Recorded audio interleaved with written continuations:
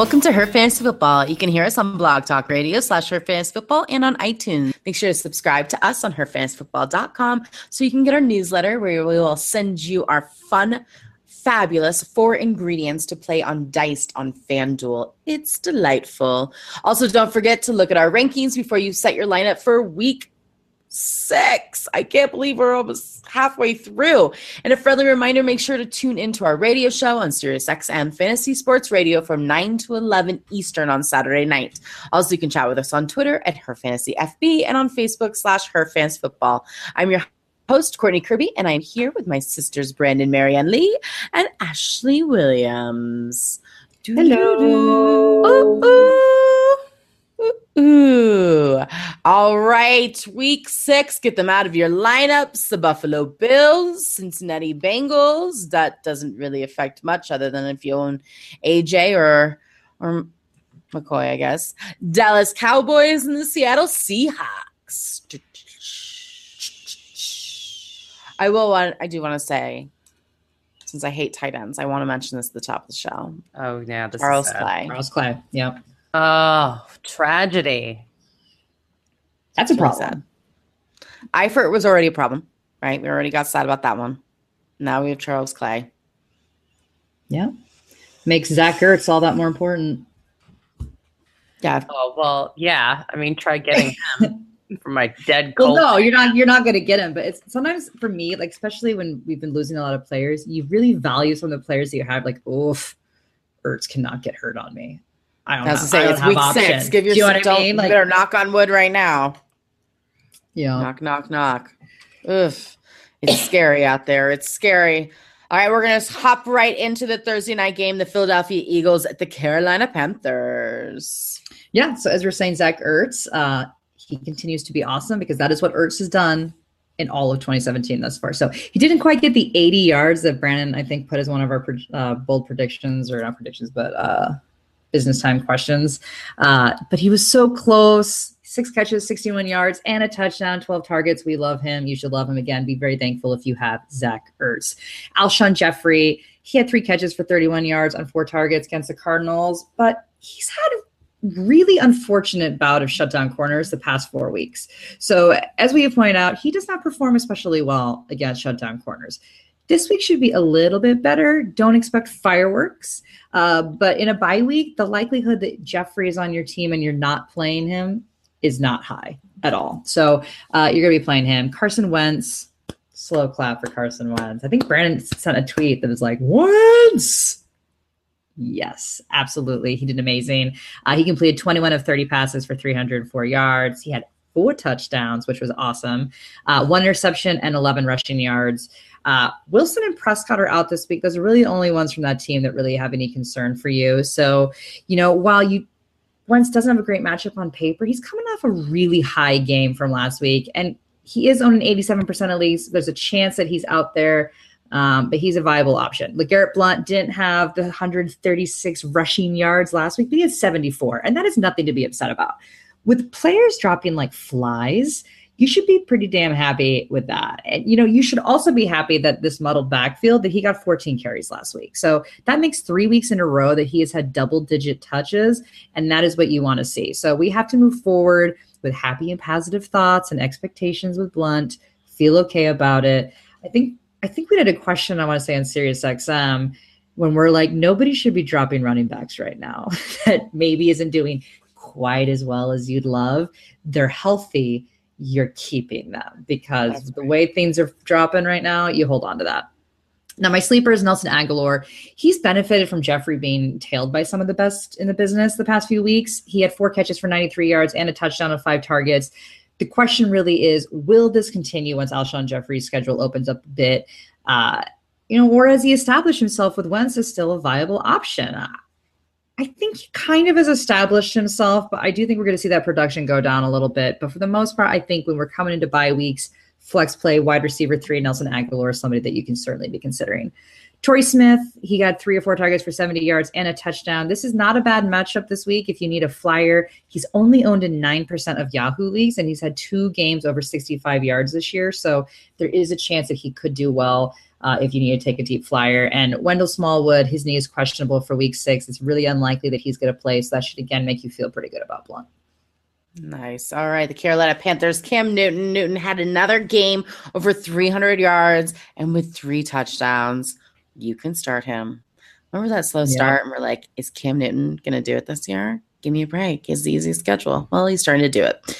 Calvin Benjamin and Devin Funchess. Funchess is in the top 25 in both receptions and yards, and a lot of that comes in the last 2 games. So he is on the up and up, people. Yeah, he is. Becoming a big part of this offense, and that is why he is ranked right behind Benjamin. And he may soon take over as a higher rank than him. He was the top guy I targeted when OBJ went out, who I own in half my league. So that was another killer for me. But yeah, I think that's a brilliant thing. Funchess has seen 7 more targets than Benjamin in the last 2 weeks as well. So I think that, I think Funchess and Newton are having fun. You know what I'm saying? Keep it up. Oh, yeah. But Benjamin has had his first touchdown last week and has had over 160 yards in the last 2 games, 2 weeks put together. So don't overlook Benjamin either. It's not like he's some lazy man out there. So they're both good plays this week. Christian McCaffrey, sorry he isn't that running back 2 you guys were all hoping for. He falls out of the top 25 running backs in standard leagues. The good news is that he is a top 5 running back for both receptions and receiving yards. So in PPR, he is still your guy. He's still valuable in that probably running back 2 spot, depending on your league or your team. But in standards, he's a good flex. Okay? Yeah. He'll be part of the team, be part of the game plan, so it's okay. Ed Dixon. Oh, he's on the list of tight ends. I was laughing. I enjoy so much. 175 yards. Wow. Impressive. I don't even think Greg Olson's done that. Not a bad matchup, but he is no more than a streamer, you guys. Not a guy you are starting over your stud because of the upside. That's not what's going on here. He's a streamer. If you need somebody to fill in, that's the guy. Okay? Carolina's defense is ranked 14th. And Jonathan Stewart, the worst matchup for the Panthers is for running backs. The Eagles give up the 3rd fewest fantasy points to running backs. Stewart has only had 21 rushing yards with 18 touches last week. So just over 4 fantasy points in standard leagues in the last 2 weeks. Not my favorite play. All right. Brandon, did you have an exciting delivery this week? I did.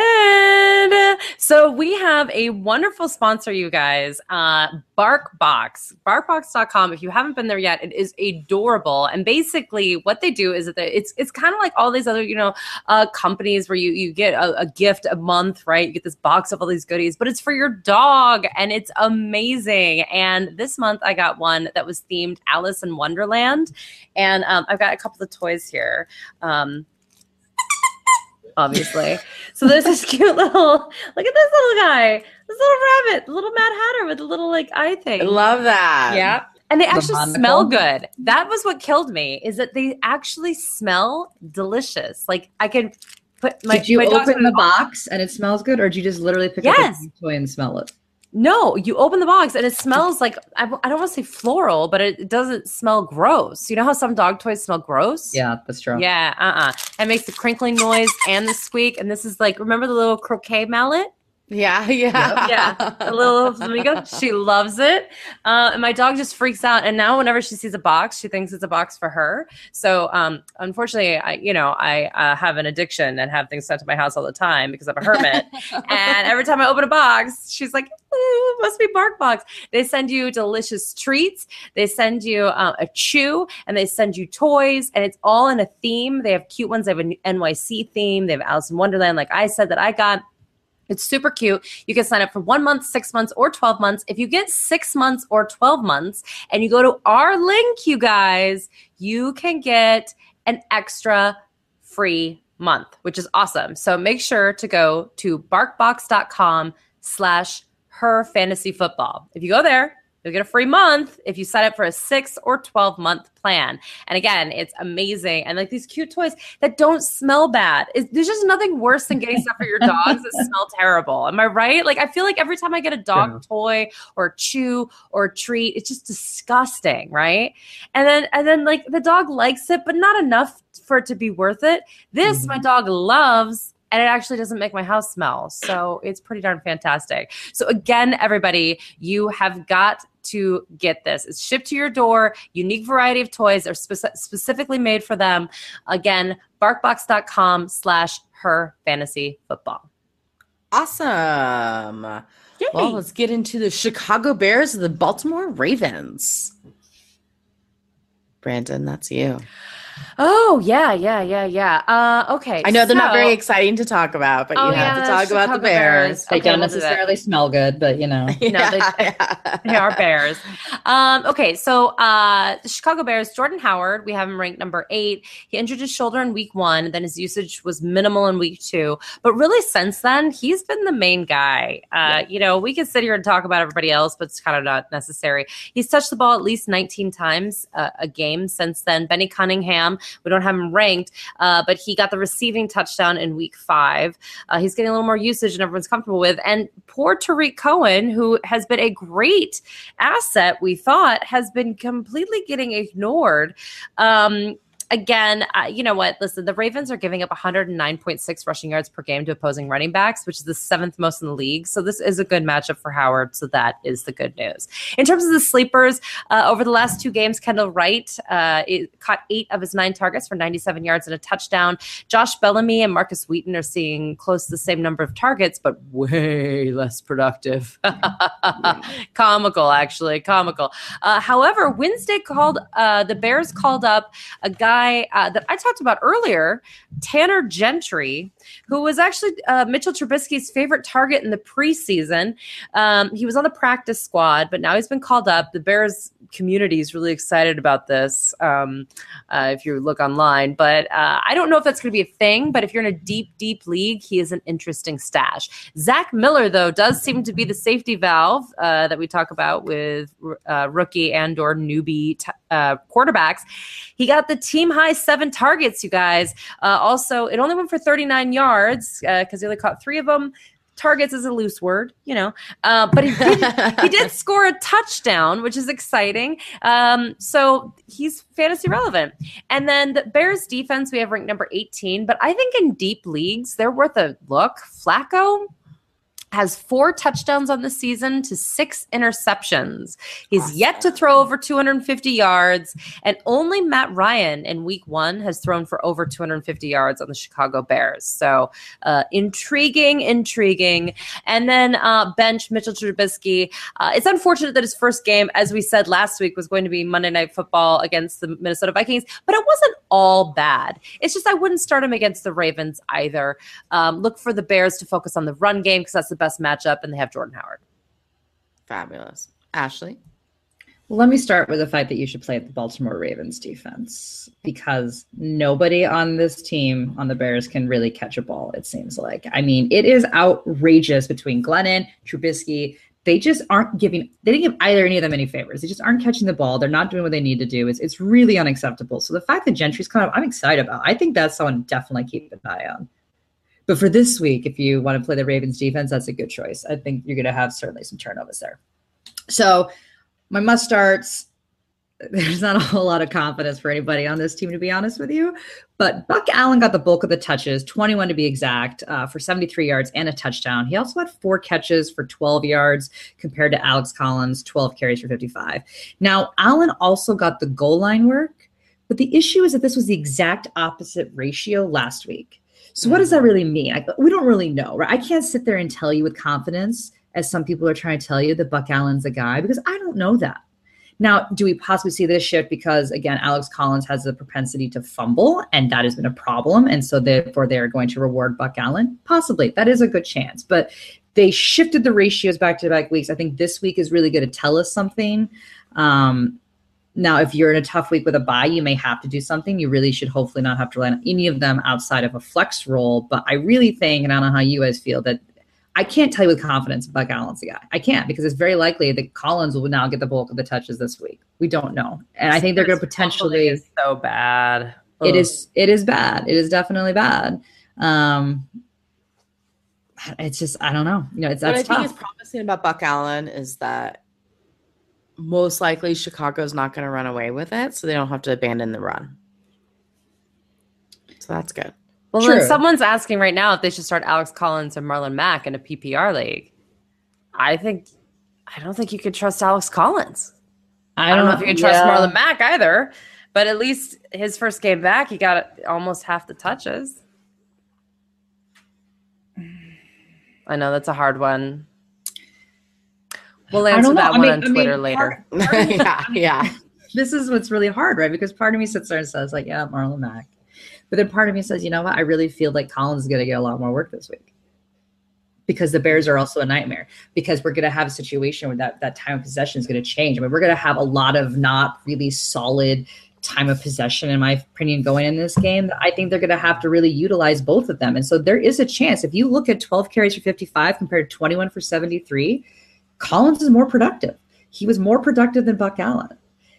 So I mean, in theory, Collins should be the guy. He just fumbles, right? So it really is, it's kind of going to depend on the day. I think he's got a good opportunity. Collins certainly has the skill set to break off for one very easily. So it's, and then he'll just lose it as he goes into the end zone, like Todd. That's what I was gonna say. He may not. I mean, I think I'd maybe go Collins out of the two of them, to be honest with you. Todd Gurley. But, okay, all right. We can't spend any more time on the Ravens running backs, though, because again, this is a really tough team with very few starters. So sleepers, Jerry Macklin, he caught 6 of 8 for 43. The yardage is not there. The end zone targets definitely are possible, and the targets are at least consistent. So they are trying to pull it together. So he will have big games. I'm not going to tell you he won't. He for sure is going to have a big game here or there.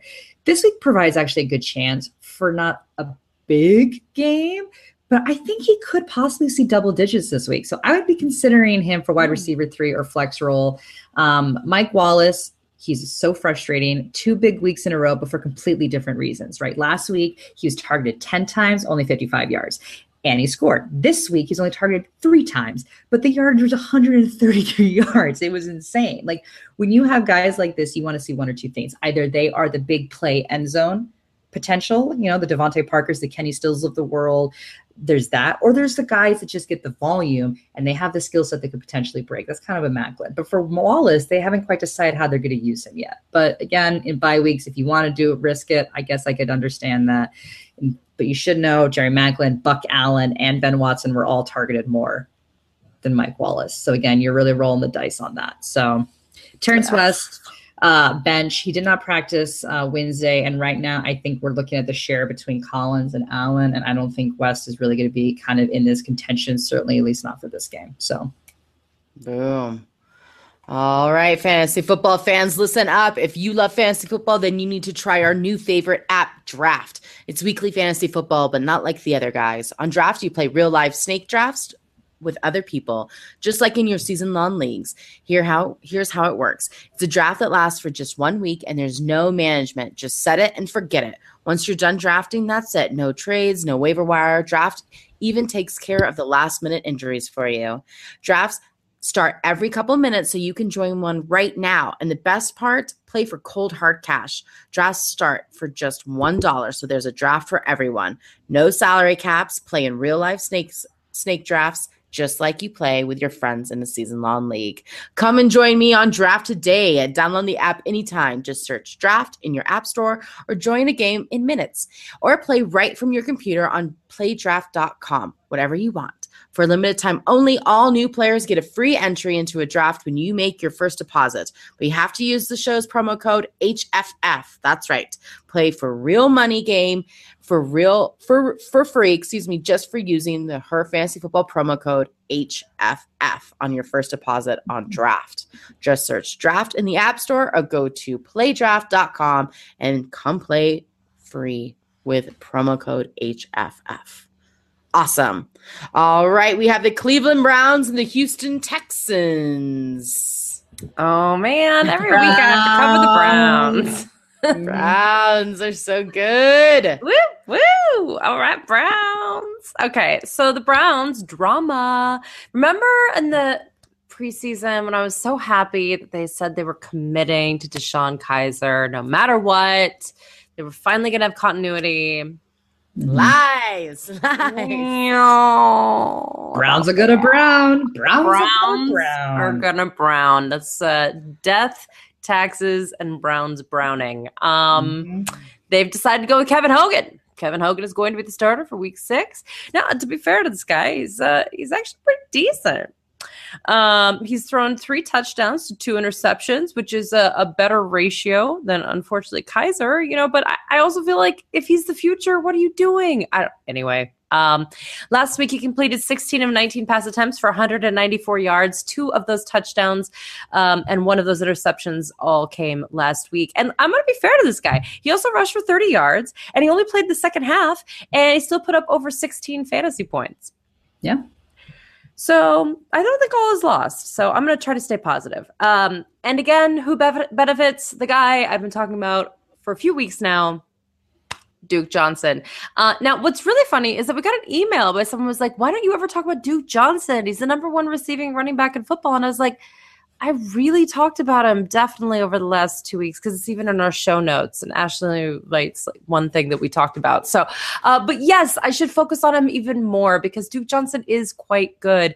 So I think cool. he was referring to the industry in general. There's no love for Duke Johnson. Yeah. Oh, well, they should. I don't think people really respected him until this week.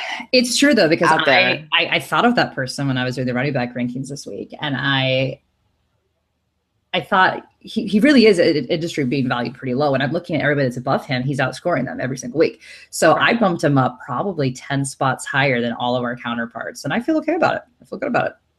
Yeah. Yeah. And that's what you got to do. And I agree. So thank you for writing us an email because, sometimes it's good to be like, yeah, you know what? You're right. We should even do more because the Browns, there aren't a lot of great things to say. So I'm fine with focusing on that. And maybe that's what it is that the Duke Johnson talk got so drowned out by the bad stuff. It was like, why isn't anyone talking about him? I was like, all right. Listen, he's 7th in the league among running backs in terms of his target, but he's number 1 in the amount of receiving yards at 270. And he somehow has scored 2 rushing touchdowns and a receiving touchdown while being part of the Cleveland Browns. I think that's pretty impressive. So kudos to you, Duke Johnson. Sleepers, the only sleeper is going to be Ricardo Lewis, if you can believe that. We have him ranked number 54, the only Cleveland Brown wide receiver who is ranked. It's very special.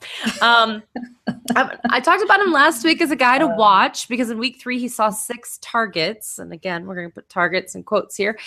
He only caught 1 for 10 yards, but the word target was loose because it was DeShone Kizer. But listen, it was a lot. And he is the guy who's playing in the majority of the snaps. He's been the guy who's been a starter. Well, of course, in week 4, he caught 5 of his 9 targets for 64 yards. That was impressive. And then in week 5, he caught 5 of his 8 targets for 71 yards. Now, he's played in 76% or more of the snaps. So if there's anyone you're going to own on this team, it's going to be him. And also, if you need to pick him up now, that's great because he's only 2% owned. Talk about being a Brown. Wow. You know what I love about that, though, Brandon, is that rookie quarterbacks rarely work outside the first option, right? It's overwhelming that first year to really progress through all your options, right? And so they really look for that first option and then it kind of implodes. So that tells me that he's the first option in a lot of their plays when he's being targeted that much. Again, target is loose here, but at least it's telling us that he's the option. He's the first option. Yeah, the other guy we should. So I may need to rank David Njoku higher because but the new quarterback situation scares me and I don't know how this is all going to divvy up. And he has scored a touchdown now in 3 of his last 4 games. He's a rookie tight end. The only thing that's holding me back is that he's still splitting snaps with Seth DeValve and this quarterback situation. And it makes me a little bit nervous still. But again, he's going to shoot up my ranks real quick if he has another solid outing this week. But it looks like he is doing something right. So he's someone you also need to keep an eye on. And they keep giving Isaiah Crowell the ball, to be fair. Double-digit carries pretty much every week. And last week was his best week, with 67 total yards. Listen, Houston gives up the 9th fewest fantasy points to running backs. I don't know what to tell you other than the Browns probably are not going to have the luxury of being able to run out the clock against the Houston Texans. Nice. Put that out there. And bench Kenny Britt. He was out last week with a groin and a knee. He returned for limited practice, but don't you dare. Rashard Higgins isn't a thing. Sorry, everybody. That 11 target game was just a fluke. It's over. He has had one catch. He got confused to who that guy was. Yeah, he was like, "Where is Ricardo Lewis?" Oh, it's for He's like, Higgins. Yeah, he's like, I just need a Browns jersey. Yeah, unless this new quarterback favors him. But I'll tell you this, Bryce Triggs played in more snaps than Rashard Higgins last week. That guy. Kaysen Williams might be that guy. Listen, a new quarterback has a new favorite target, maybe. We don't know. So that's why this is an interesting game. So you want to pay attention to that. But again, you don't start defenses against Deshaun Watson, and you don't start Browns kickers. Boom. Rules. All right. The Texans. Those are the rules. Deshaun Watson. Watson has the second most fantasy points in all of the players in standard leagues. So you can start him. It's fine. Oh, I guess. He's okay. We have him ranked number 4. DeAndre Hopkins and Will Fuller. Hopkins is second in fantasy points for wide receivers. Both of them are doing fantastic. You're going to start both of those guys. Just add them to the list.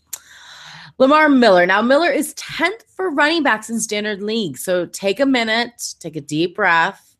I know, as a Miller owner, you were thinking, well, he hasn't been that great. But guess what? Nobody else has either. So if you don't own Hunt, Gurley, or Fournette, then your running back hasn't been that great. Sorry. The next running back after Fournette in fantasy points is Gordon, and he has 23 fantasy points less. So I'm just saying, yikes. So be happy. You have what you got. You could have drafted DeMarco Murray or Marshawn Lynch, who have, over 20 fantasy points less than Miller. Just saying. Okay? So just take a moment. Houston's defense, I know J.J. Watt is out for the season. I'm crying too. I love him. This is very sad, but you have to start the defense against the Browns. So you're fine for another week, Houston owners. You're good for another week. You can play the kicker. Ryan Griffin, I have him as a sleeper. Listen, we have him ranked 18th. Everybody loves him in the industry right now. He's just like the must start of week 6. And that's fine, but the reason why you're starting him is because your tight end's on a bye or injured. He's your streamer, and it's only because of the matchup. Cleveland loves to give away points to tight ends. That's the only reason. It's not a bad option, but it's not the option, okay? All right? At least that's what I'm saying. All right, we got the Green Bay Packers and the Minnesota Vikings. All right, I'm going to say this nicely, but I do not give a bleep about the matchup when it comes to Aaron Rodgers and Jordy Nelson. And everybody's getting up in my business and saying like, oh, but it's going to be bad. It's a bad matchup for Aaron Rodgers. Okay, who are you going to start over Aaron Rodgers? That's right. Are you really going to bench Jordy Nelson? For who? For who? Tell me. Listen, I get it. Minnesota's a tough defense. It's not disrespect to them at all. But Seattle's a pretty tough defense too. And Rodgers came away with that with over 300 passing yards. And so far this season, he's thrown over 300 yards and or scored at least 3 passing touchdowns in every single game. So, and then Jordy Nelson keeps going up against, corners that are trying to shut him down too. And I know he's going to go up against Xavier Rhodes. But here's the problem. If you just only focus on Jordy Nelson, Devontae Adams is going to kill you. Okay? Yeah. And Randall Cobb is going to kill you. And even Martellus Bennett's going to have a bunch of catches for 30 yards. And that's not going to kill you, but it'll look active. And at a certain point, they're going to have to figure that out. So that's the beauty of Jordy Nelson, is that eventually they can't blanket him. Because, did you see what Devontae Adams did last week? They're after just going to the hospital. Yeah. So and listen, this was also a good lesson for us, and it was something that I needed to be reminded of. The Green Bay Packers are actually very conservative as an organization, and they do not rush people back from injuries normally. And so really the problem is that we all saw that hit and thought there was no possible way Davante Adams would be okay. But he was, obviously. Yeah. And so the good news is that we won't make that mistake again. But listen, I Minnesota's a great defense, though. They may not be, crazy killer, but I'm not going to sit anyone because that's absurd. And especially when we're talking about some of these kind of hokey guys, like, oh, but the matchup. I'm like, yeah, but like it's Jordy Nelson. So anyway, it's fine. I will say this, though. The Minnesota Vikings give up the second fewest fantasy points to opposing running backs. Why this is important is because Aaron Jones was awesome last week. Amazing filling in. Jamal Williams got 2 touches. So it's definitely Aaron Jones. Whoops. Ty Montgomery's back at practice. Yeah. Confusing. So now it looks like it's going to be a bit of a committee situation, which actually is probably better in the long run for Ty Montgomery, the player. Ty Montgomery was playing the absolute most snaps in the National Football League at the running back position, and he used to be a wide receiver. So there's a possibility that they're going to move him to more of just the pass-catching back and have Aaron Jones as more of the power back. Jamal Williams obviously is droppable. I'm not entirely sure, and it's not a great matchup, so everyone could be disappointed. How nice is that? But again, the running back situation is so dire, I highly doubt you're going to sit either of them. So, I don't know. We'll see. And then Martellus Bennett averages 38.8 yards per game, has yet to catch a touchdown, but it's so interesting. He has the 6th most targets in the league among tight ends. Which is so crazy. That is so crazy. Yeah, you wouldn't feel like that if you were getting his fantasy points. And Mason Crosby is mostly just an extra point kicker is the problem. So he's only number 12 in points, but I think he is going to have to kick some field goals this week against the Vikings. And he probably have a better defense. Because Minnesota actually gives it the 7th fewest fantasy points to opposing defenses.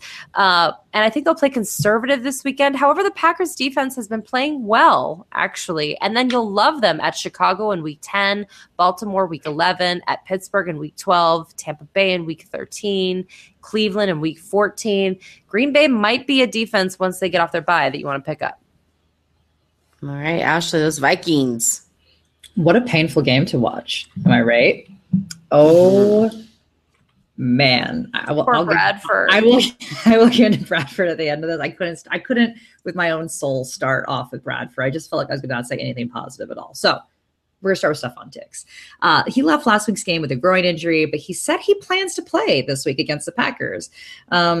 Diggs did not practice. So if he does, he will not be 100%, which makes Thielen a good option this week. Now, Thielen caught 5 of 8 targets, only for 34 yards, but which isn't all that bad when you think about how terrible the Vikings and Bradford were in particular. I mean, it was basically as if they didn't play an entire half of football. It was just really bad. So now the Cowboy wideouts found success last week against the Packers. So I think technically Diggs and Thielen could both technically be successful. So there's a chance there. Now, Kyle Rudolph, he got the lift that we were expecting with the loss of Cook, catching 6 of 9 targets for 45 yards and 1 touchdown. He had the most targets, which means Keenum and Rudolph might finally have found a rhythm. This is what we were hoping for.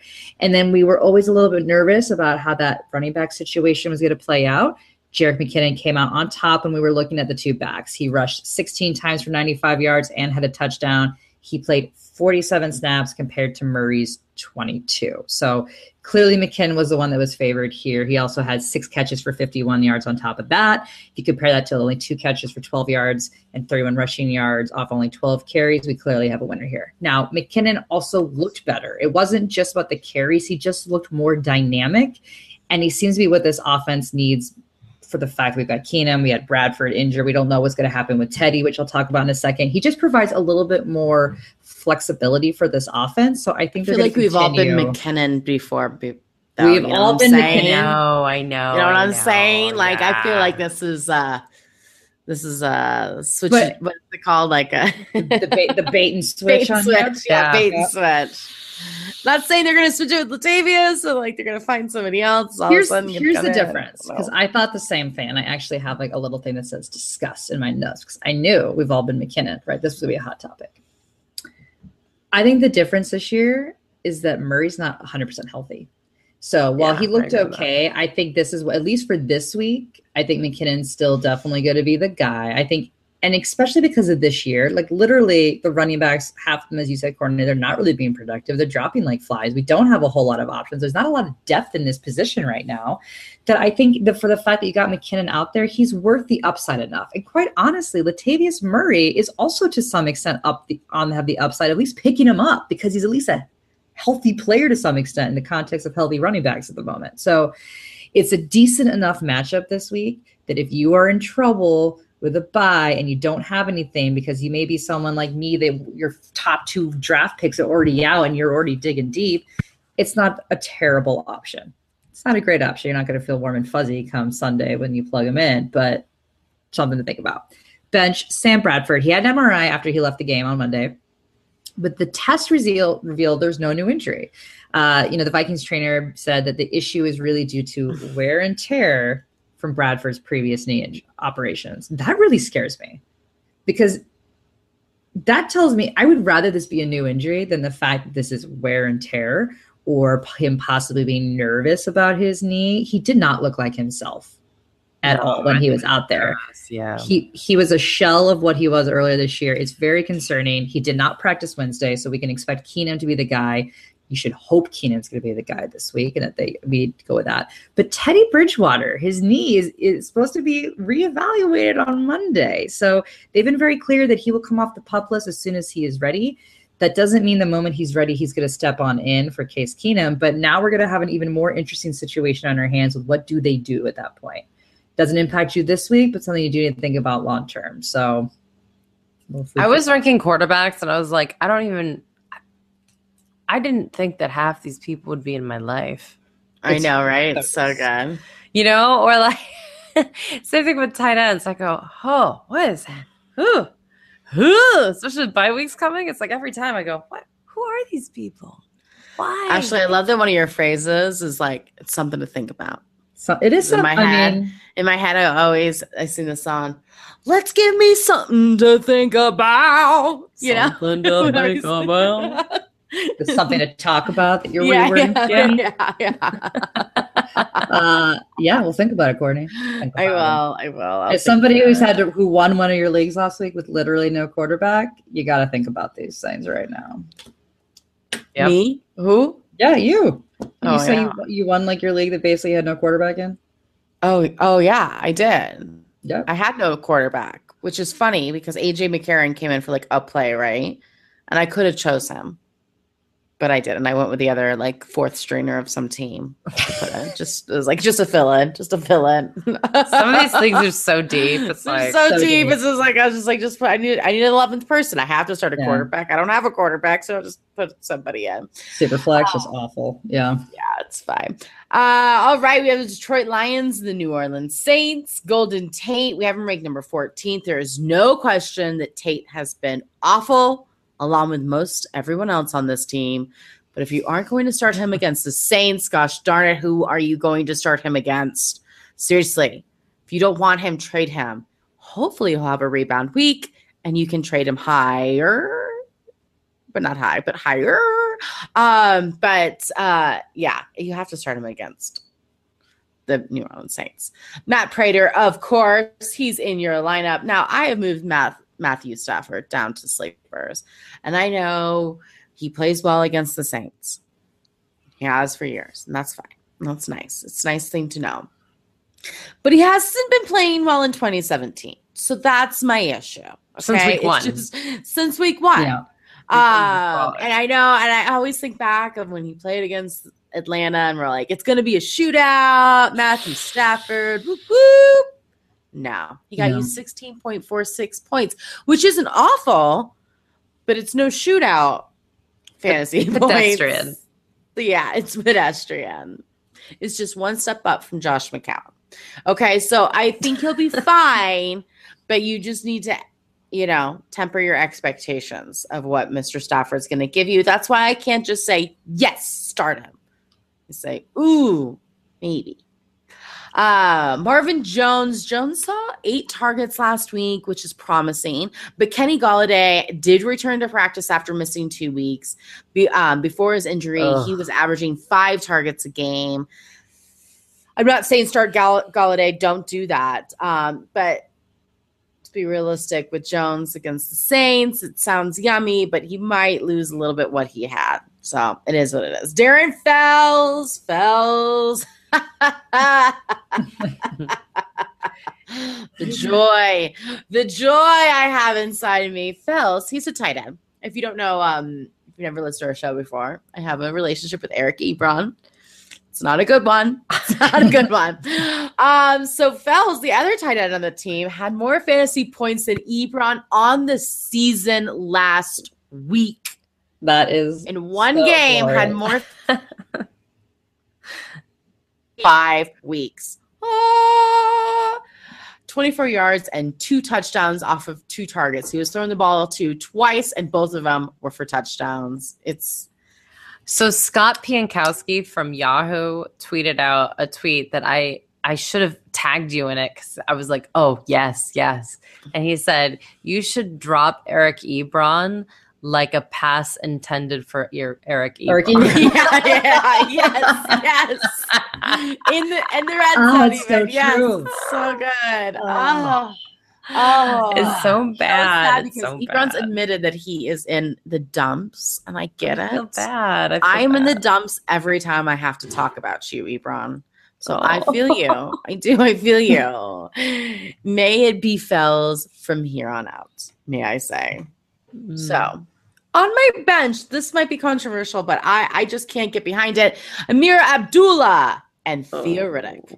Now, I get this is a matchup thing, and the Saints, are supposed to be bad, but they've actually done pretty darn well against the run, not letting any running back over 70 yards this season. And since Amir Abdullah only has 1 touchdown, that's how he gets his 8.6 fantasy points, is by 86 yards. And if he can't get 86 yards, he can't get you the fantasy points that you're hoping for. I'm okay with Abdullah as a flex. I don't mind Riddick in PPR, but I just don't love them. I don't think they're being valued. I think they're being valued way too high. I shouldn't say they. I think Amir is being valued way too high this week because of the Saints, who actually have a decent rushing defensive line. So it's not. It's like the Browns. The Browns are better at defending the run than New York. It's not a guarantee. Exactly. Yeah. It's not a guarantee. All right, Ashley, the Saints. Well, guarantees for the Saints is you were playing, obviously, Drew Brees and Michael Thomas. These are no-brainers. And I will say, Mark Ingram owners rejoiced at the AP news. For those of you who have not Ingram, really? Not Kamara? Yeah. Well, hear me out. Oh, okay. I'm sorry. I was so taken aback. Well, first of all, I'm an Ingram owner, so maybe I'm projecting. I rejoiced at the AP news. But again, the unfortunate part is, as I said, he was traded to the Cardinals, and I also covered the Cardinals, so I didn't get out of having to talk about AP the rest of the year.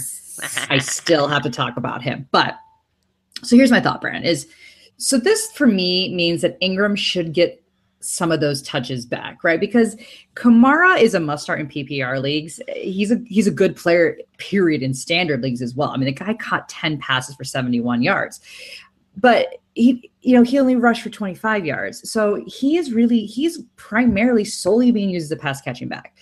Adrian Peterson is not being used in a pass catching back capacity. So while some of those plays and touches will go to Kamara, I think a bulk of those, and again, we're only talking about 8 touches here, I think is going to go to Ingram. And so to me, it's a matter of opportunity, and that volume is what really Ingram needs. Ingram's been doing fine. Kamara is awesome. You were playing Alvin Kamara. He is a must start. Absolutely. But I'm just saying, I think this benefits Ingram more than it's going to benefit Kamara, because I think those rushing plays that they're looking for is going to fall more into Ingram's lot than it's going to Kamara. Literally his hands. Yes. Alvin, you're playing Alvin. The guy is awesome. That's what you have to do. And quite honestly, this is the best thing for all three of them. AP did not fit into Sean Payton's scheme. He just didn't at all. This is good news. Hates them. Yep. It was interesting because he was actually talking about how great AP was going to use them over the bye week, and then like boom, trade. But it made sense. It made sense for them. So it's the best thing for AP. Yeah, they used for them. trade. Yeah, This show's gotten evil. It's like it's Halloween already. The only thing that would have made it better is if AP didn't land on a team that I cover. But we can't win them all. Shall we?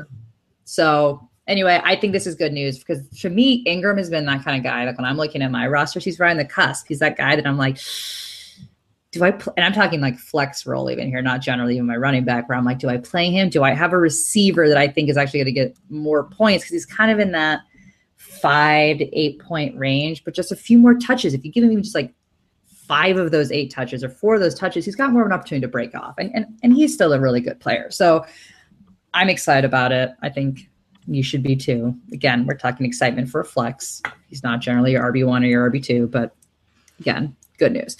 Kobe Fleener, only if you're desperate in a sleeper position. The guy only got 4 targets the week before the bye. We were all on a bye last week, which is pretty bad when Snead wasn't in play and Josh Hill had to come out of the game. And you still are only targeted 4 times. I mean, he started strong this season, but the past 2 games have been pretty bad. You know, he could have come out hot. He could come out hot for the bye week. But honestly, I think Kamara's too hot right now, and that's what's hurting Fleener. So I don't love Fleener, but if you're super desperate, okay. Bench, Ted Ginn, he's just purely not getting enough targets to warrant the play. Willie Snead, who I'm also going to say don't play, for the fact that this is my favorite. Same day, same source, completely different takes in regards to that Sean Payton said Willie Snead's hamstring's 100% coming out of the bye week. But right before that, we hear that his hamstring was limited in practice. Which is it? Too risky for me. I don't know what's going on. You got to be pretty desperate for this play. Don't do it. And Brandon Coleman, you can only be considered if Snead is out and you are looking for someone who could potentially boom and you need potential over security. So, again, not great. Touchdown, Vulture. Touchdown. It's a chance. And a touchdown. All right, we got the Miami Dolphins, the Atlanta Falcons. So the NFL will meet with Jarvis Landry on October 24th to talk about his domestic battery allegations earlier this year. Hopefully this will not mess with his head. Again, we just kind of want this news to be over, but just have to mention it to you because we never know. But Jarvis Landry, again, he gets the targets, 10 targets last week. He caught 5 of them for 44 yards and a touchdown. We'll take that. Not an easy matchup, but I think that Landry will be fine.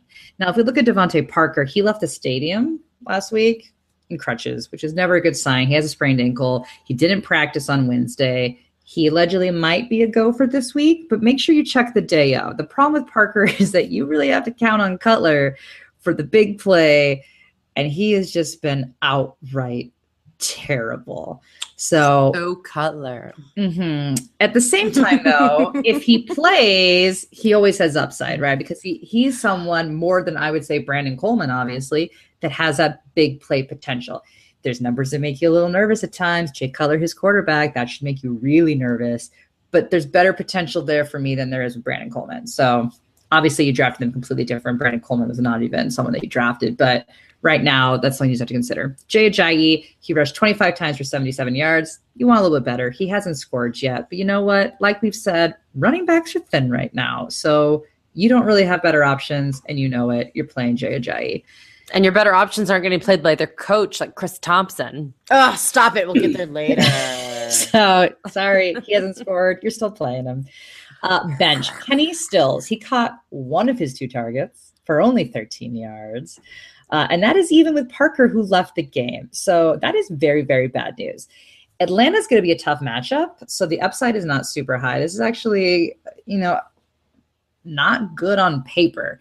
But I had this issue when I was looking at waiver wire pickups where I'm looking at all the other wide receivers out there and I'm like, Kenny Stills probably still has more upside than half these other guys to pick up. I don't think I can justify dropping him. So Do you guys have any dilemmas like that, player. guys? He's a boomer bust player, and that's why you keep him for those weeks that you are hoping he booms. But he's And for those weeks, you hope they play Matt Moore. Yeah, and he's a proven boomer bust player, which I will say. Not everyone can have Case Keenum. Yeah. The beast. The ultimate boom. Boom. All right. Ashley or Brandon, how about Falcons? All right. Well, you always play a defense against Jay Cutler. Boom. Hi. He's like Blake Bortles, but gives more, you know? It's nice. You should always start Matt Bryant, but unfortunately, he's not practicing right now. Now, they're saying that there's no fear of him not playing, and they're calling it a back injury. I'm hoping that it's just code for 42 years old, which is what I'm hearing, and they're just going to hope that he's going to be A-okay, but watch that. And then always you start Devontae Freeman. Come on, non-negotiable. He has scored a rushing touchdown in each of his games played this season. Now, I'm also cool with flexing Tevin Coleman. One of the people in our chat right now watching us live on YouTube just asked about trading for Aaron Jones by giving away Tevin Coleman because they're a Ty Montgomery owner. And although I understand the whole handcuff thing here, I think this is more of a share. And what I'm going to say about Tevin Coleman is that Tevin Coleman actually has been startable in both standard and PPR leagues as a flex pretty easily. And I think that's kind of what you're looking for with Aaron Jones or Ty Montgomery at this point. So I don't know if I would do that, to be entirely frank. Also, there are a ton of injuries at the wide receiver position, which we will discuss. And if that is the case, then they may need to use Tevin Coleman a lot more. Now, to be fair, this isn't like a great matchup, but, you know, whatever. And he only had 13 touches last week. He still went 144 total yards. I can deal with that. My sleepers are Matt Ryan. We have him at number 7. He blew it against the Buffalo sneaky defense, but it was also because everyone in their team disappeared. Yeah. It was very sad. Listen, he's had 5 interceptions in the last 2 games. That's bad. It's very unlike him as well. So hopefully he just got right over the bye week, which does happen. Ryan's relevance is all about the injury report.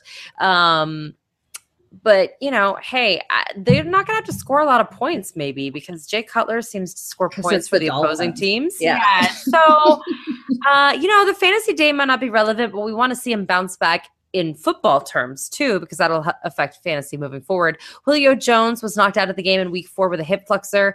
He took the bye week to rest up, but he's still limited to practice on Wednesday.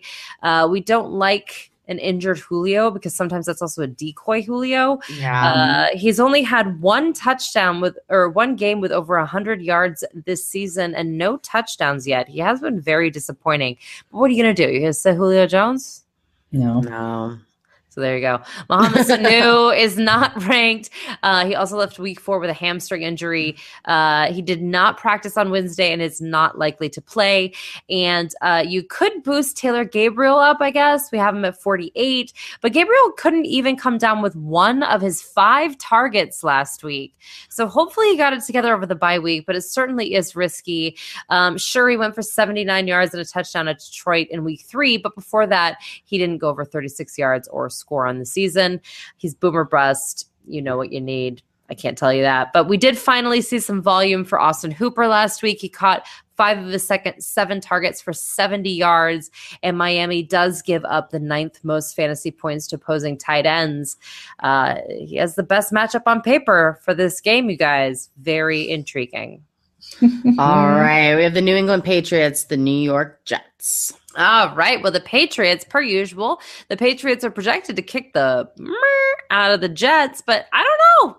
This game's always tight. The Jets always seem to have their number, and they're actually playing for the head of the AFC East, just like we knew they would. Just like we knew. Okay. Anyway, you're going to start Tom Brady. Right now, he's questionable. Right. Again, I'm thinking questionable is code for 40 years old, kind of like Matt Bryant, but, keep an eye on it. Rob Gronkowski, if he plays, is number 1, but he did not play last week. They're saying it's just because it was a short week. They said he's going to be back. Let's hope. Chris Hogan's been incredibly productive, actually. He's been on the field now for literally 100% of last week's snaps. He disappointed in week 1 with only 1 catch for 8 yards. But then after that, he scored at least 1 touchdown in every single week and caught at least 4 passes for at least 60 yards. Hello. Danny Amendola, when on the field, is also a huge player. There's only 1 week where he's been on the field that he's had anything less than 77 yards and or not scored a touchdown. So that's pretty good. Pretty darn good. And he is the cheapest on DFS, and he's also ranked the lowest, but he's interesting. Brandon Cooks, okay, he only scored a touchdown in 1 game, and actually he scored 2 in that game, so that was nice, and a 2-point conversion. But twice he's had 80 or fewer yards. You can't bench him. So again, what do? Hope for the best. Gostkowski is number 2 with 9 or more points in all but 1 game this season. Per usual, the running backs are a disaster. Gillis Lee gets 12 to 18 carries a game, which is great. James White's the guy who's always on the field, and in PPR scoring, he's great. Other than that, really difficult. The Jets give up the 4th most fantasy points, though, to opposing running backs. So running the ball is the smartest choice. Someone's going to feast. I think it's Gillis Lee, but I'm not quite sure. And unfortunately, Rex Burkhead's coming back this week. I know. It's such a nightmare. Yeah, so there you go. And the Jets have given up the 10th most fantasy points to opposing defenses, but the Patriots have not yet scored over 6 points as a defensive unit. So you do you. It's the Patriots of old. Yeah. We really thought they were going to fool us when they had Gillis Lee run it a million times week 1, and then life. All right, the New York Jets. You know it's bad when the first starter is Austin Seferian-Jenkins. Yeah, must start. Able to find the end zone last week. Well done. I like him this week as well against the Patriots. They give up the 4th most fantasy points to tight ends. He didn't catch all of his targets last week like he has previously, but he did manage to pull in 6 catches. So in PPR, amazing for a tight end. Jermaine Kearse. I like Kearse. He has had 3 touchdowns on the season. He falls in the top 20 wide receivers in standard leagues, people. So crazy. Mind blown. He has had a great a great matchup this week. I like him. I just hope the Jets like him and use him even more. We need him even more. Robbie Anderson, it's risky, but I did want to mention that Jeremy Curley, yet again, has not dropped a pass. 100% on the year in receptions. Bravo. He just isn't a red zone target. Now, again, keep an eye on Jeremy Curley. If the Jets can continue to be semi-successful, I think Curley is going to sneak in at the end of the season, you guys. I think Curley could be on some championship rosters in that flex spot. Just saying. I possible. like it. Good call. Bilal Powell and Elijah McGuire. All right. It looks like both Matt Forte and Powell might be out for week 6. So keep an eye on that. Powell didn't even practice on Wednesday. Forte did show up. So that was exciting. But if that is the case, then sign me up for some Elijah McGuire. The Patriots usually take out the best player on the opposing team, which is tough for any of us to know who that player is going to be. I can't imagine it would be McGuire, but you really don't know. Chandler Cantanzaro. Well, yeah. Taking out the kicker. Yeah, take him out. Take him out. So, I mean, it's risky to start Matt Forte, but I do like Elijah McGuire. Bench Josh McCown, 25th quarterback in fantasy points, just 0.06 fantasy points behind Mr. Ben Roethlisberger. Fun fact for you, all of you people who own him, 88% of you, you're crazy. And we're going to bench the kicker. We got the San Francisco 49ers, the Washington Redskins. All right, those 49ers. Carlos Hyde, after starting the season pretty decent, it appears that the 49ers are willing to share the ball with another running back. What? No. This is a 2-syllable no. Yeah, Matt. Yep. Matt, whatever. Matt B. Breida. Burrito. and a burrito your fajita. Oh, whoa. Fantasy owners' worst nightmare. Hyde suffered last week against the Colts. I get it. This week he faces the Redskins that are even, just slightly better than the Colts at stopping the run.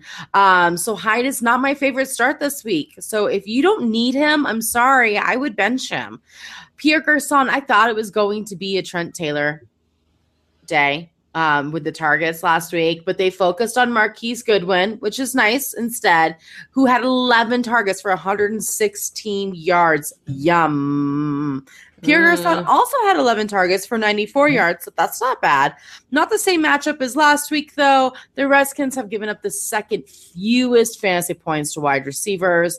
I don't love that. This is Garçon's revenge game, and I think we've decided those usually don't turn out that well for the person who's being seeking revenge. Mm-hmm. Yeah. So, I don't know. It's risky. Marquise Goodwin, he's a sleeper. He's up there. We just kind of talked about him a little bit. George Kittle. Kittle has the best matchup by far for this team. He's listed as questionable with a chest injury, but did practice today. Last week, him and freaking Ed Dixon. I was going to say, I was laughing. This was your week of the Titans that you hate, that you never want to talk about scoring touchdowns. And it's another point of why tight ends should not be in fantasy football. You can't do this, you guys. There's nothing. 7 receptions for 83 yards and his first NFL touchdown on the year. Congratulations, George Kittle. Bench, Hoyer, and Gold.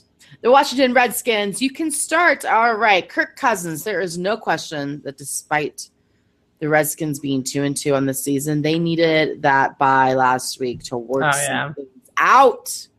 They should not even be 2-2 if we watch the games. It was a week long enough. We will see. The good news is that Kirk Cousins had 2 games with over 20 fantasy points going into the bye. So that is hopeful. I think he's going to have a really nice game against the 49ers. I don't know how he's going to get those fantasy points with players, but I think he will. Jordan Reed. Reed is off the injury report, but he is off. Is he off your bench report is my feeling. I don't know. He has yet to have over 50 yards or a touchdown on the season, and the 49ers have surprisingly given up the fewest fantasy points to tight ends this year. It's crazy, I know.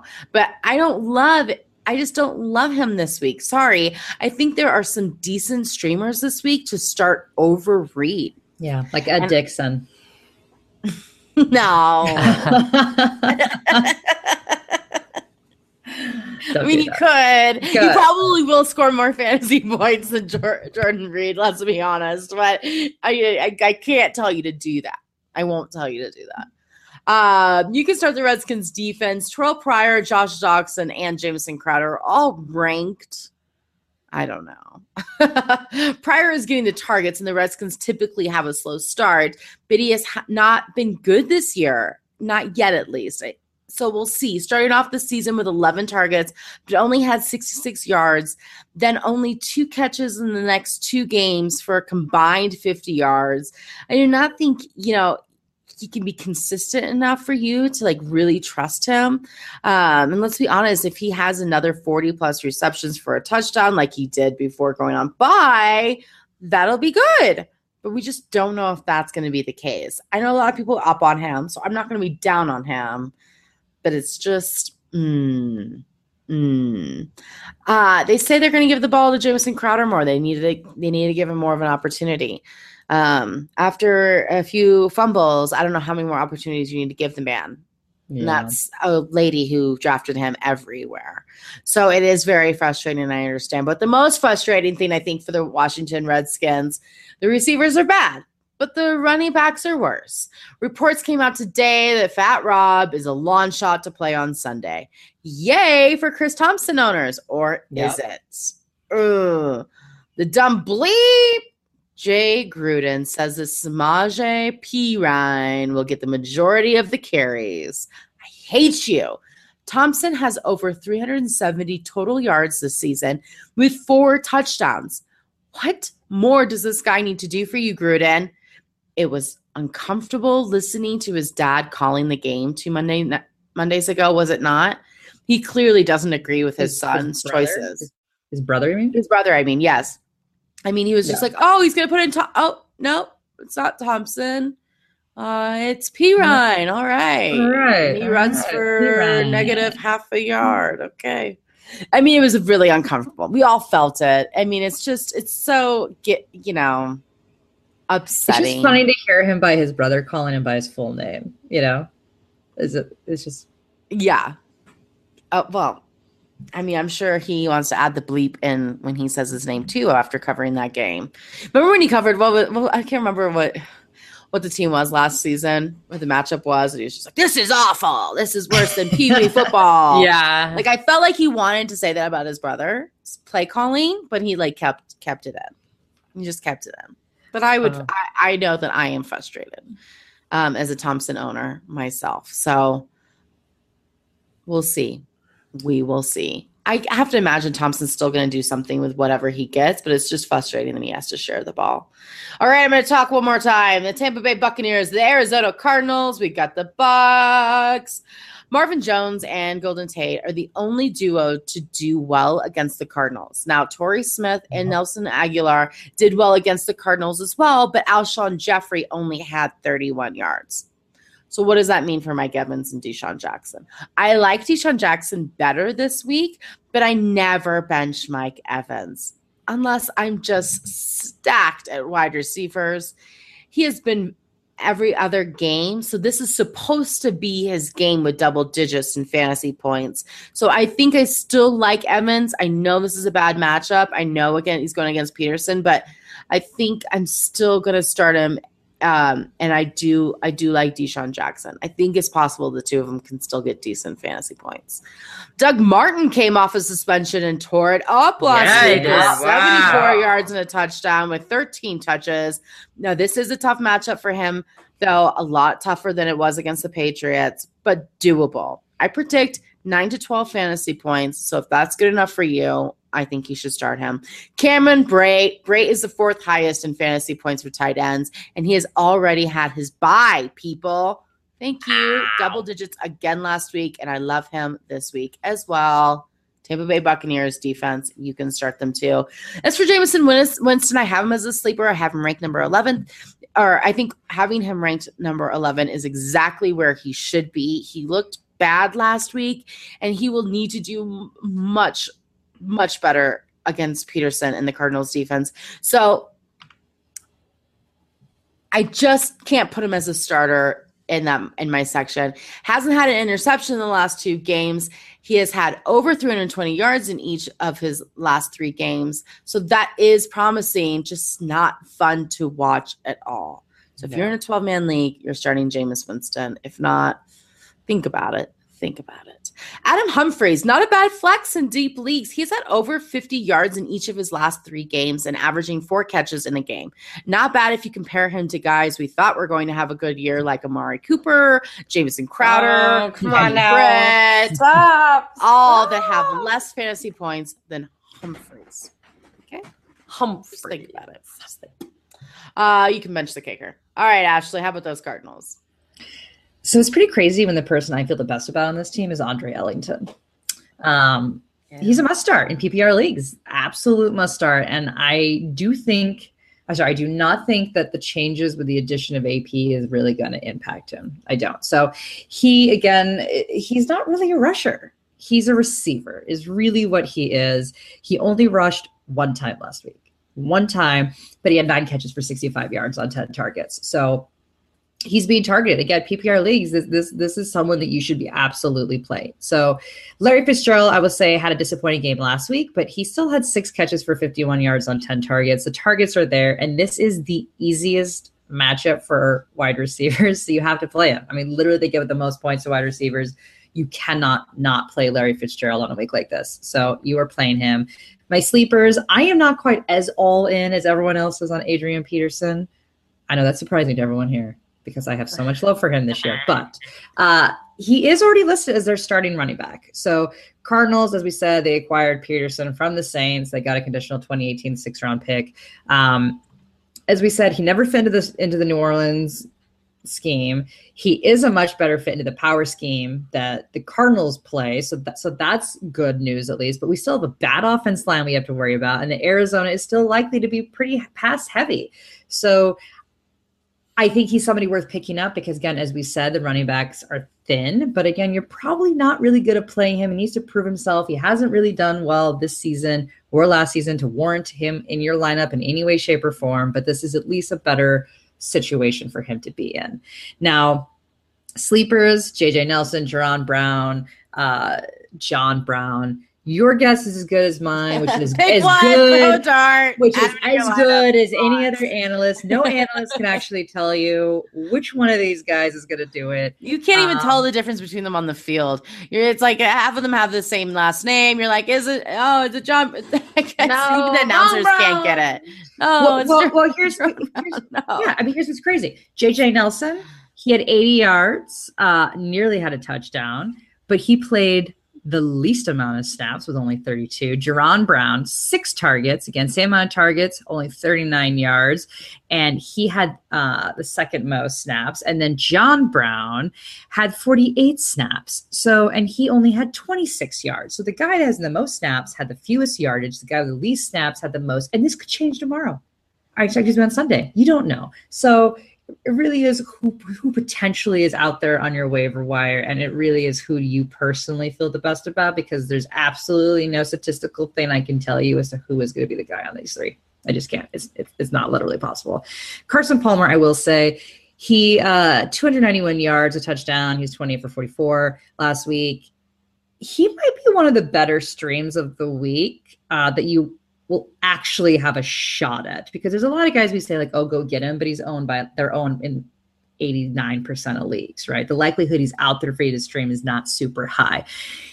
With Carson Palmer, in case you were somebody that streams quarterbacks purely for your buy, which I support in a lot of cases, the Bucs give up the 5th most points to quarterbacks, and he's only owned in 68% of leagues. So he legitimately is somebody out there that you might actually be able to get that's the highest scoring quarterback of those guys that you're going to stream. And he just so happens to have a good matchup this week. So he's out there.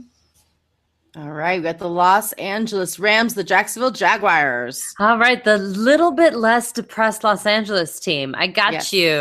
And I apologize, everyone. I took a sleeping pill at the beginning of the show. It works faster than you thought. It's a little life hack for you. Okay, Todd Gurley had a rough game last week. They all did, but definitely that fumble into the end zone that actually ended up going the other way, 20 yards. So it just was a huge mistake. But listen, the Jaguars give up the 7th most points to opposing running backs. That is the matchup that they want to exploit. And that is what the Pittsburgh Steelers didn't do last week. We'll talk about them next, but it was mind-boggling. That was the biggest problem with the Steelers last week. Is it was like, why are they throwing the ball 50 times a game? Right. That's insane. Anyway, look for Gurley to bounce back just fine this week. The rest of the Jaguars defense is solid. They have crazy pass rushers. They have great corners, safeties, what have you. So no one else is really a sleeper other than I will say that Greg Zuerlein is back, so you can play him. But no Jared Goff. The Jags give up the absolute fewest fantasy points to opposing quarterbacks. No Sammy Watkins, Robert Woods, or Cooper Kupp. The Jags give up the 3rd fewest fantasy points to opposing wide receivers. Although I'm going to say this, Watkins didn't even catch one of his 4 targets. I think it might be time to slightly panic. I think he's just get rid of really inconsistent. Yeah. They're a boss player now. No floor whatsoever. Literally 0 is his floor. Frankly, the Jaguars give up the 10th most fantasy points to opposing tight ends. But since the injury, Gerald Everett hasn't looked the same. And it was Tyler Higbee, actually, who caught 4 of his 8 targets last week for 98 yards. If you're going to throw a dart throw and looking for a guy, you could probably do worse. Believe it or not, the Jags are giving up, though, the 3rd fewest fantasy points to opposing defenses, mostly because they just run the ball and let other offenses mess up. So they're not even on the field enough to make mistakes with Blake Bortles. It's pretty crazy. Crazy. All right, Ashley. Let's talk about these Jags. This will be quick. Leonard Fournette, he rushed 28 times for 181 yards and 2 touchdowns. Beautiful. Beast. Like, how much of a beast? Well, Fournette now has a touchdown in every game and 20 touches in every game except for one thus far this season. So it is safe to say that he is the Jags' entire offense. Offense. So he's your only must start on this team. Sleepers, if you need a pretty much guaranteed 4 points in standard scoring, non-PPR, whatever you want to call it, Chris Ivory could be your guy. He rushed 8 times for 41 yards last week, which compute out to be 4.1 points in standard leagues. The weeks prior to that, talk about consistency, 4.4, 4.2, 4.8. So gross. 5.3. Now, again, I would never suggest you play Chris Ivory, other than the fact we've got a running back situation in the league right now. And sometimes you just need some guaranteed points. So in a case like Brandon, are you going to put Sammy Watkins in, who's got a floor of 0? Yes. Or do you want to put Chris some? Ivory, I know. Chris Ivory, do you need 4? I would probably also go Sammy Watkins, but depending on where you're looking at, what you're projected, do you need a boom or do you need security? Because I've had guys 0 out on me. I've got guys like Cooper Kupp, Sammy Watkins that is so frustrating that sometimes, and again, I'm not saying Chris Ivory, I'm talking sometimes you are desperate in bye weeks and you're like, who is potentially out there? He's only owned in 3% of leagues. So if you are in a tough spot, you at least know you're going to get 4 points out of the guy. That's all I'm saying. Again, I'm not suggesting it. I'm just giving you an option if you need 4 points. Bench Blake Bortles, good Lord. I guess what I didn't take into account this year was Fournette, because literally over the last few years, they've had 0 run games, so they've been forced to continuously throw the ball. That's not the case this year. He's an option, and all they really do is run. He only threw the ball 14 times. 14 times in the whole game. That is ridiculous. 95 yards and an interception. 14 passes is not going to get it done, which means bad things for Allen Hurns and Marquise Lee. 4 targets to Lee, 3 targets to Hurns. That is absolutely ridiculous. You've only got 7 targets in total to your 2 main wide receivers. That is lunacy right there. So Lee had more yards this week, but it varies week by week. Lee has got the potential for the bigger play, but he also has a tendency to drop passes. And a lot of them.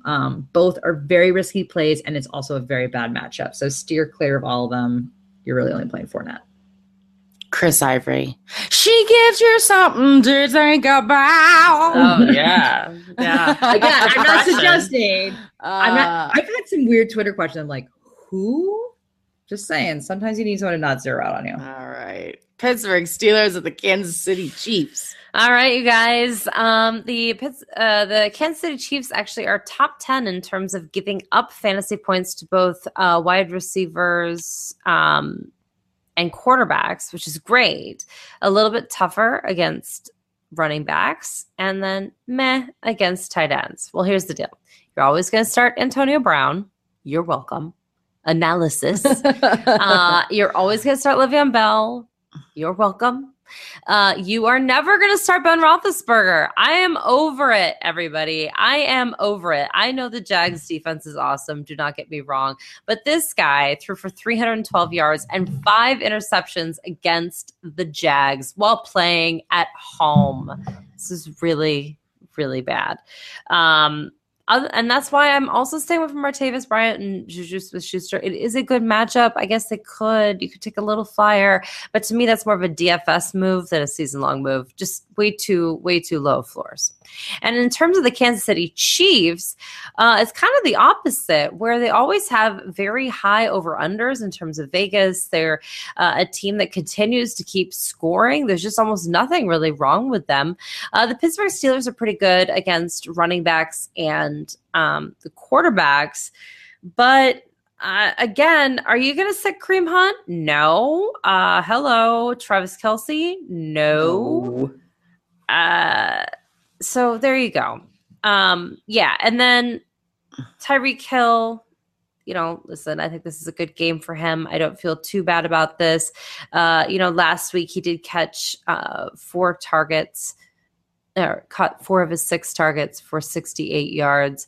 Also got things done in the running game. So yeah, That's it. Also, Chris Conley's out for the season. Travis Kelce's questionable. He left the game early. Also, Albert Wilson is questionable, but it looks like he'll be okay. They don't use them anyways. They're just there to be on the field. You just need a filler. I could put on a Chiefs jersey and start running. All right, the Los Angeles Chargers at the Oakland Raiders. All right. So the Los Angeles Chargers, they're just so sad. Even when they win, it's sad because they took out the entire New York Giants team to injury. Not on purpose, but it just feels like everything about the Chargers has been a nightmare this season, including their one win. It was really sad, frankly. Melvin Gordon, though, is amazing. Back to health, played in 83% of the snaps, which was tied with his previous high from the season. Keenan Allen, still got double-digit targets. He's still a must-start. Hunter Henry seems to be back to his touchdown ways, a touchdown in back-to-back games, so I'm okay starting him as well. In terms of sleepers, Rivers been just fine, actually. He's thrown 5 interceptions in 5 games. Yes, that's a reality. But he's also thrown for 9 touchdowns, and he's averaged 273 passing yards per game. He doesn't have to travel east, which I think helps. So I don't hate him this week. Also, I don't ever hate on Mike or on Alex Smith either. He's a must start. You heard me. He is. Mike Williams might be coming back, rookie wide receiver. So keep your eye out for that. And then Tyrell Williams is out there for the most snaps out of all the wide receivers, but he's not really scoring fantasy points. So this is really a judgment call as to whether or not you drop him. And then the bench, listen, they were good against the Giants, but who isn't?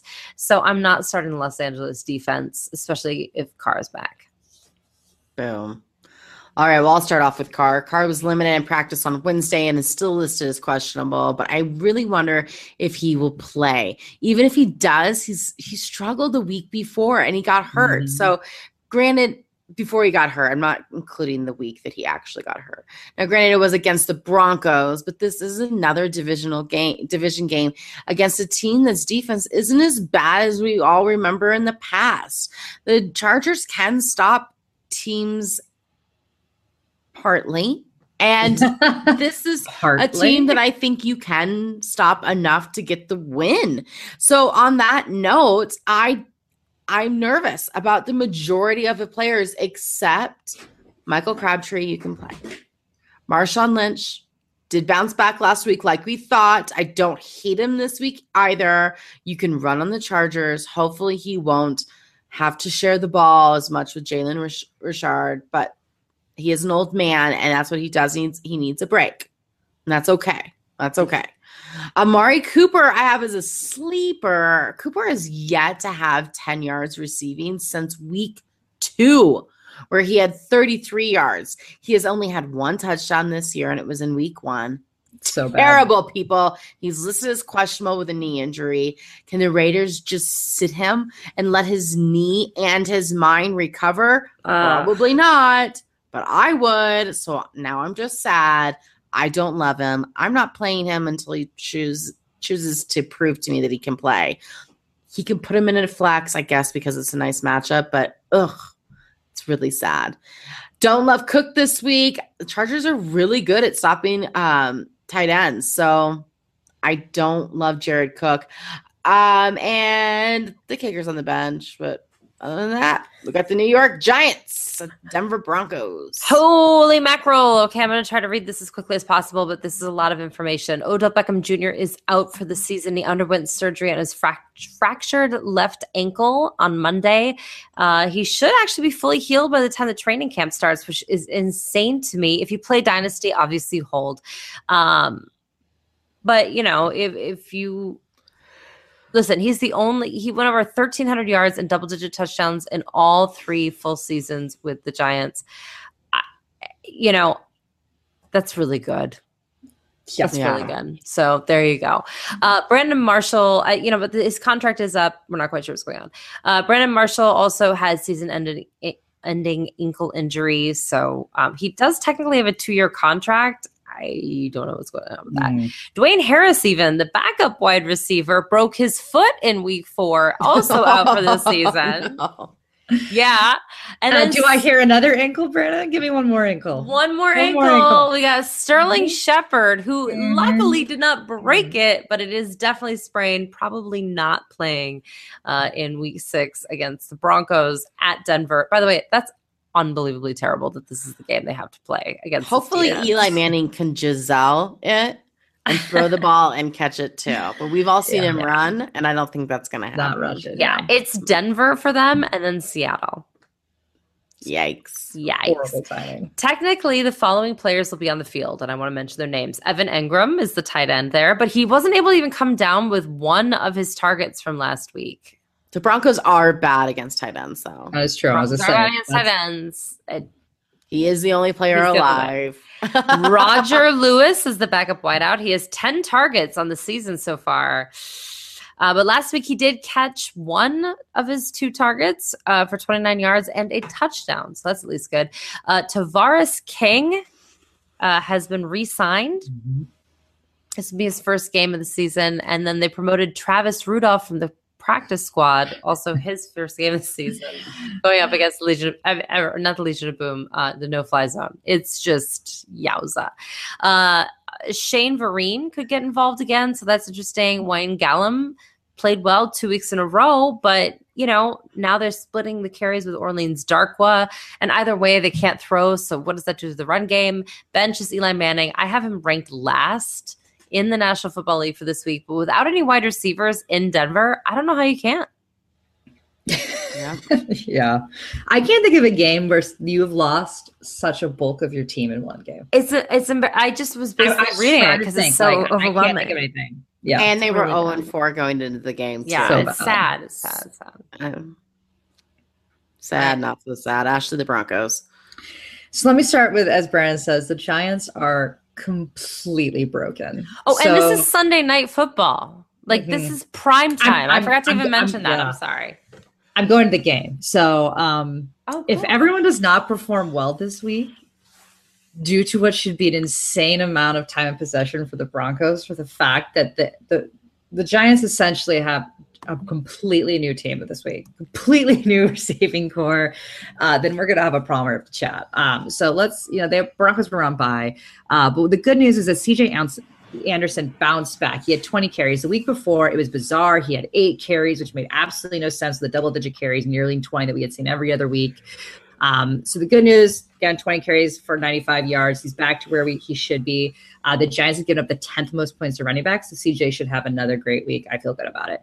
Emmanuel Sanders, Demaryius Thomas, both had subpar weeks, and they might honestly have a subpar week again this week with the wide receivers giving up the fewest points.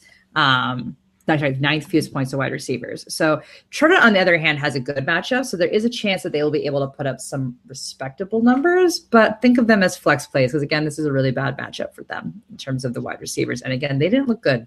Hopefully the bye week has had them kind of reset, but AJ Derby, on the other hand, is someone who does have a great matchup since the Giants give up the most points to tight ends and is coming off a 75-yard game and a touchdown. Simeon likes Derby. They have somewhat of an unexplained connection. So I think Derby could find the end zone again this week.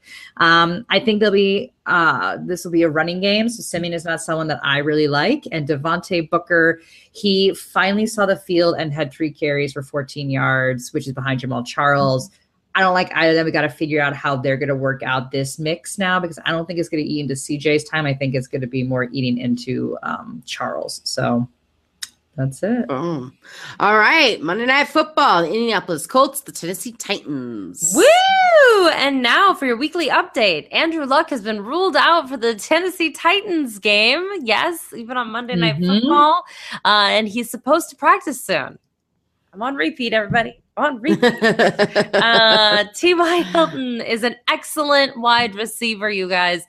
Last week was his second game with 150 or more receiving yards. 150, people. Amazing. And he's doing this with Jacoby Brissett. I love him. Listen, Tennessee gives up the 4th most fantasy points to opposing wide receivers. It's a good matchup. And by the way, every single week, Jacoby Brissett has improved. I have to give it to him. He really has. That's all I can ask for. That's all you can ask for. And Tennessee's goodness defense is not good. They give up the third most fantasy points to opposing quarterbacks. He's threw for 314 yards last week, which is really exciting. And he scored on his feet. So listen, quarterbacks are really weird right now. We have him ranked 13. I'm okay with you starting Jacoby Brissett. I know, I'm sorry. But the matchup and everything else just points to yes. Sleepers, Dante Moncrief, yes, score a touchdown, but hey, you got a lot of sleepers like that. So it is what it is. Again, it's a good matchup. And then Marlon Mack's first game back from that shoulder injury. Wow. He only played on 22% of the snaps, but he carried the ball 9 times for 91 yards and a touchdown. Pagano says he's earned a larger role.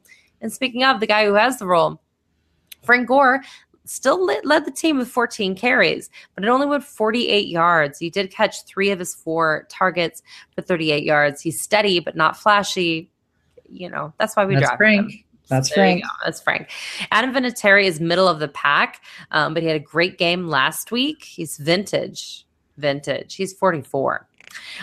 Jack Doyle couldn't play last week due to a concussion, but he's still questionable, so I don't trust him. And Kamar Aiken did get 7 targets last week, but only caught 2 for 22 yards and is yet to eclipse 31 yards or score a touchdown so far this season. No Colts defense every week. All right. The Titans were basically on bye last week. No one scored over 8 fantasy points except the defense. Even Ryan Suckup suck-upped. You know what I'm saying? Wow. Sad stuff. You're waiting to say that one. I see what you did there. Time decision. So I would go ahead and make other arrangements. And no, that does not mean Matt Castle. You're going to start Delaney Walker this week. Even though he has struggled along with the rest of the team the last few weeks, I like him more. Mariota plays, obviously, which goes for everybody else on the team, just like I said last week. But you are going to start Mariota. Overall, they all have been bad, but they are playing the Colts. So it's like you're stuck. You're stuck because it's like, oh, they stink, but the Colts stink.